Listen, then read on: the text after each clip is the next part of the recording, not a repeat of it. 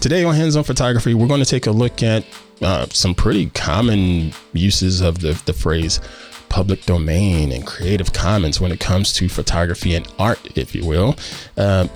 Maybe we might be a little bit confused on that and how it can be used with your creative works. Y'all stay tuned. Podcasts you love from people you trust. This is Twit.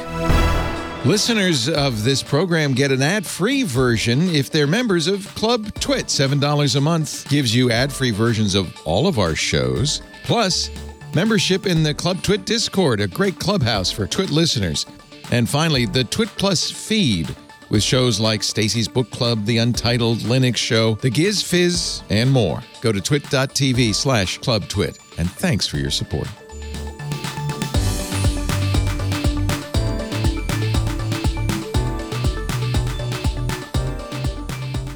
Hey, what's up, everybody? I'm Ant Pruitt, and this is Hands On Photography. I hope y'all are doing well. I'm unbelievable as always. Today, I want to dive into another story that I found online in the world of photography news that I thought might be quite interesting for you, the loyal Hands On Photography listener. And we're going to take a look at public domain and Creative Commons. So let's go ahead and dive right on into this story. So I'm going to go ahead and switch over to the story from the fine folks at Petapixel. So the story says, and again, this comes from petapixel.com. The story says, museum wins lawsuit over photo of Michelangelo's David. All right. So if we take a look at this is a beautiful, world-renowned statue, beautiful piece of art. And according to this here story, someone at the folks at GQ decided to do a version of that with someone else. And they said, the folks at the Italian museum, the Italian gallery said, no, we're not going to have that. The problem is, if you look up the image of David, it is known to be an image or a piece of work that is a part of the public domain.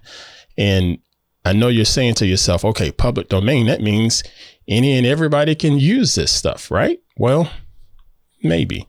So let's take a look at what public domain is before we dive further into the story. So I have another tab here. This comes from copyrightlaws.com. And it says, what is public domain? And it says it very bluntly right here at the top. Public domain is a frequently used term in copyright parlance, yet it isn't defined in copyright statutes. This article provides insight into the content in the public domain under copyright law from both the U.S. and international copyright laws perspectives. That's the first start of it. And as you scroll down through it, it says the public domain phrase PD isn't in the U.S. Copyright Act. It is, however, commonly used to refer to content that isn't protected by copyright. And it has a couple of different stipulations. I'll have links to this in the show notes here, but there's a couple of different stipulations regarding this.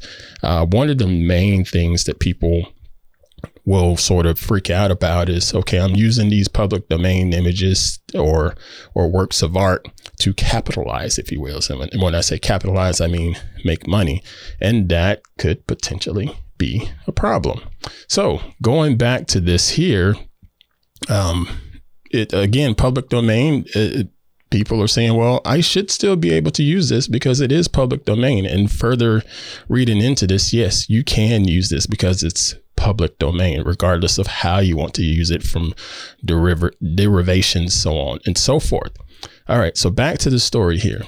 Again, mortifying and humiliating, as was said for the folks over in Italy. On May 15th, the court of Florence ruled in favor of Galleria dell'Accademia in the copyright lawsuit. Condé Nast will need to pay the museum about 20,000 euros for a licensing fee, an additional fine of 30,000 euros for the way in which it altered the image of David for the magazine.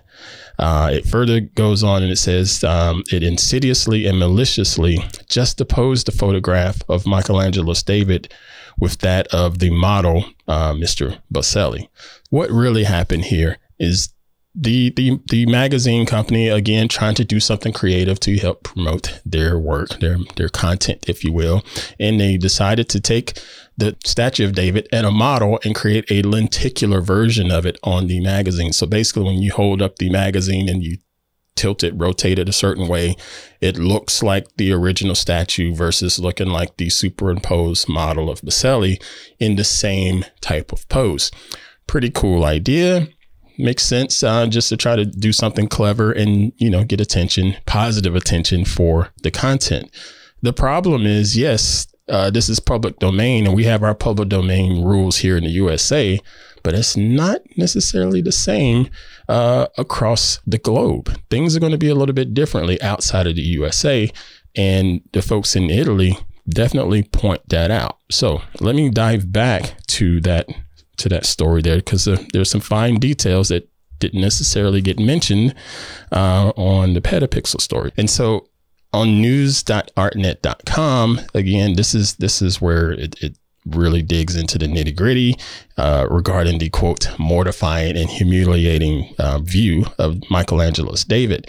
And again, this is not something here in the US. This is in Italy, in Florence, actually.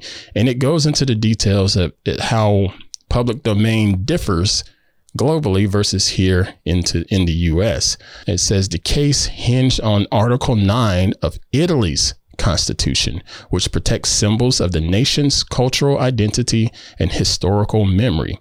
A related law allows the country's public institutions to request concessions fees for commercial reproductions of the artworks of cultural heritage, regardless of their copyright status. Yeah, that is a big difference, and totally makes sense because, hey, these are our rules. You live here and you're going to abide by our rules if you're going to live here. I totally get that. Again, Condé Nast and the folks at GQ, they probably knew what they were getting into. And sometimes things like this sort of slide through the cracks, if you will, and they can get away with it. And every now and then you get the slap on the wrist and go ahead and have to handle the business and pay the fines or whatever it is the punishment may be. What are your thoughts on this? I totally get it. I'm totally for Italy stepping up and saying, hey, nah, dude, you can't do this. This is how we roll here in our country and under our umbrella and jurisdiction and so forth.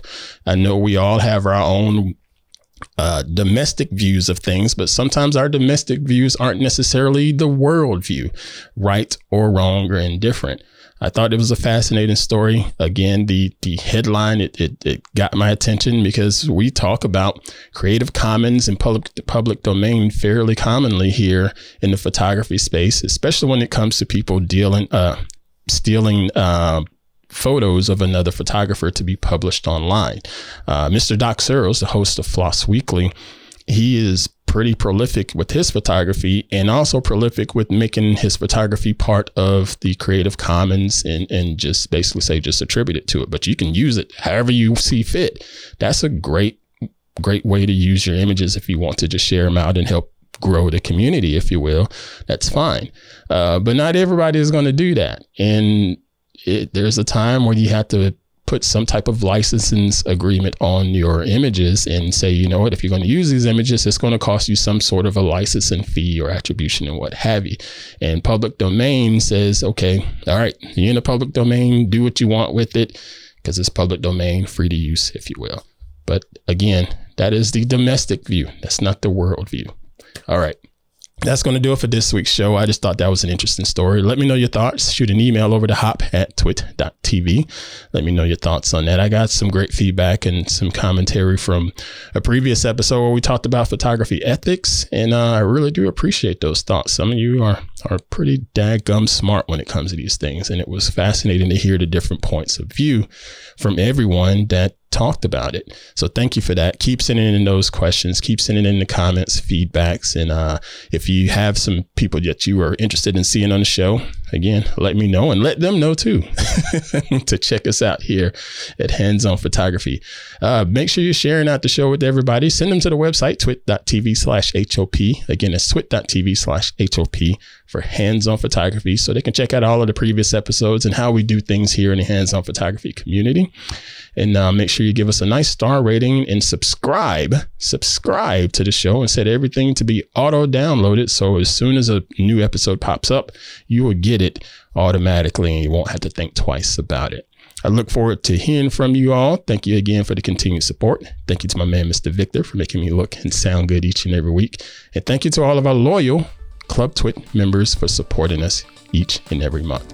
All right, folks, safely create and dominate, and I shall see you next time.